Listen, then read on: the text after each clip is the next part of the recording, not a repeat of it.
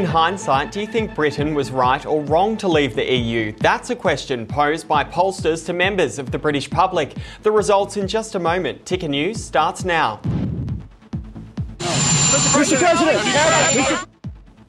Also ahead, no fighter jets for Ukraine. Biden rules out air support for the war-torn nation.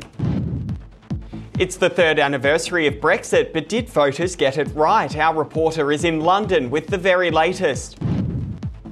6 officers and 2 emergency medical technicians fired for their involvement in the death of Tyree Nichols, protesters demanding change. Plus, and then the public will know that there is one in amongst the All Blacks. Former New Zealand rugby player Campbell Johnstone, the first All Black to come out as gay.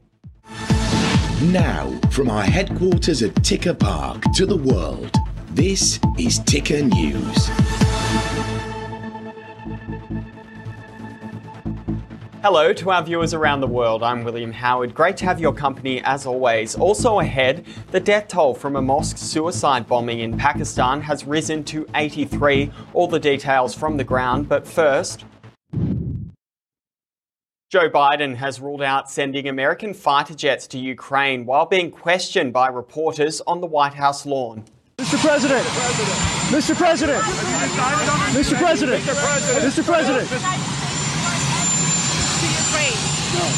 Mr. President! Mr. President! This is despite the US ramping up its military assistance for the war-torn nation in a number of other ways. Last week, Biden announced his administration will be sending 31 M1 Abrams tanks, despite warnings from top US officials. Currently, there is fierce fighting in eastern Ukraine, and as Moscow and Kyiv battle for control of key areas within the Donetsk region. The south is also facing severe bombardment. On Friday, the US National Security Council spokesperson acknowledged Volodymyr Zelensky is pleading with Western nations to donate their fighter jets. Ukraine is warning it currently doesn't have the means to defend itself against Iranian ballistic missiles if Russia does obtain them. Turkey's president is driving a wedge between Sweden and Finland, saying his nation may agree to one joining NATO, but not the other. Ticker's Ryan Thompson has more from Stockholm. Well, Stockholm is feeling the heat from Turkey's president Recep Tayyip Erdogan now that he's drawn a very hard line on Sweden's NATO membership, suggesting that it may never happen. He criticized Sweden's refusal over the weekend to extradite 120 people allegedly tied to Kurdish militant groups and other opponents of his government.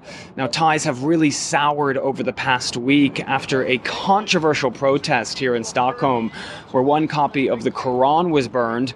Swedish officials have condemned the protests, but defended the country's free speech laws.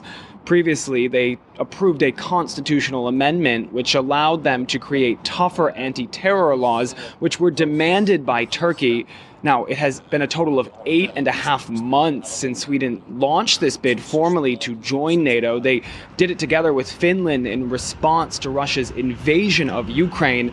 This, of course, ended decades of deliberate military non-alignment.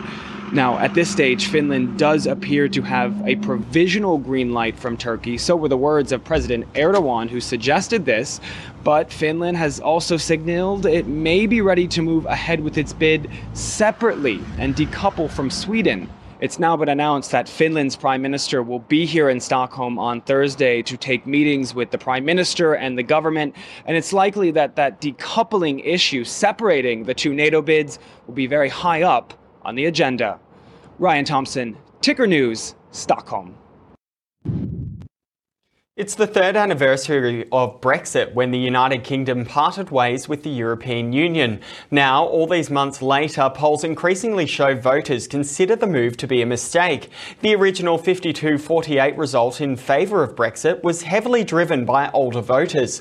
Researchers found 64% of voters over 65 opted to leave, while 71% of 18 to 24-year-olds voted to remain. Since the referendum, polling organisation YouGov has regularly asked members of the British public, in hindsight, do you think Britain was right or wrong to leave the EU?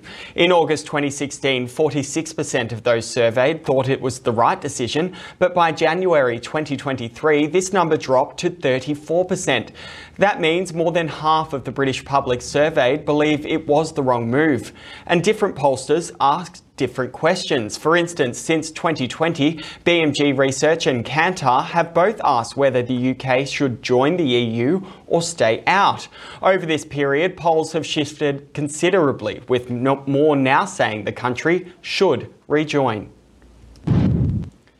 And you can perhaps understand why British residents are becoming increasingly frustrated by Brexit. Let me paint a picture for you. It's peak hour in London and Eurostar trains are running across the channel with hundreds of empty places. Around 350 of 900 seats are normally left unsold on the first services between London, Paris and Brussels, despite huge demand. And it's all because border police can't process passports quickly enough. Ticker's US correspondent Luke Hararan has the details. Unfilled seats under the English Channel. Eurostar is intentionally leaving hundreds of tickets unsold on peak time trains. It's because border police can't process passports quickly enough on the first services between London and the EU. A direct consequence of the more rigorous passport checks required since Brexit. It's particularly just frustrating when you're someone who didn't hope to leave Europe. And I think it's really important, especially to my generation, to be able to travel freely. I'm travelling for work today, so it makes a big difference to my ability to do my job in Europe. And it's a real shame. What have you noticed? What's the difference? The queues are much longer at the passport controls. There's actually much more separation of people. So if you have a UK passport versus if you have a European passport, there's a clear distinction where you're going. And the lines are wait. With a French passport, personally I have a French passport, so I get through pretty quickly, but I see the UK people spending a lot of time in the queues most of the times. Since Brexit, British passports are processed separately, and it's meant that passengers are now being asked by Eurostar to arrive 90 minutes before their train departs. But despite that, there are still bottlenecks at Eurostar stations, and it means the trains leaving first thing in the morning are never full, up to 250 seats empty every single day. Eurostar says it's hoping both the UK and the EU bring in more border police and install extra electronic gates to reduce check-in time at the station. In the meantime, commuters will have to think further ahead to secure a seat at the busiest times. Luke Hanrahan, Ticker News, London. Former New Zealand rugby player Campbell Johnstone has become the first All Black to come out as gay. He hopes his public announcement will help take away the pressure and stigma for those struggling with their sexuality. If I can be the first All Black that comes out as gay and take away the pressure, I guess, and the stigma surrounding that whole issue, then we can, then it can actually help other people, and then the public will know that there is one in amongst the All Blacks. Johnstone says he told his friends and family a long time ago, but kept his true self hidden from the public during his playing career. He says he lived a double life because his sexuality did not fit with the image of an All Black player. His vision of a player was someone who was manly, strong, possibly had a wife, kids, even blaming his sexuality when he performed poorly during a game. The former prop played 3 tests in 2005, with his last match against the British and the Irish Lions. Between 2002 and 2012, he made 38 appearances for the Crusaders, 72 for Canterbury, and 105 for the French side Biarritz. In the interview, Johnstone says it's a little bit sad that we are actually having to do this, adding he can't believe how far and wide the news has spread. I personally sort of thought maybe it would reach, the New Zealand rugby community, and maybe a wider stretch would be Australia, but it's overwhelmed. It's gone, global. It's gone massive. Okay, more Ticker News coming right up. You're watching Ticker News. More news is just minutes away.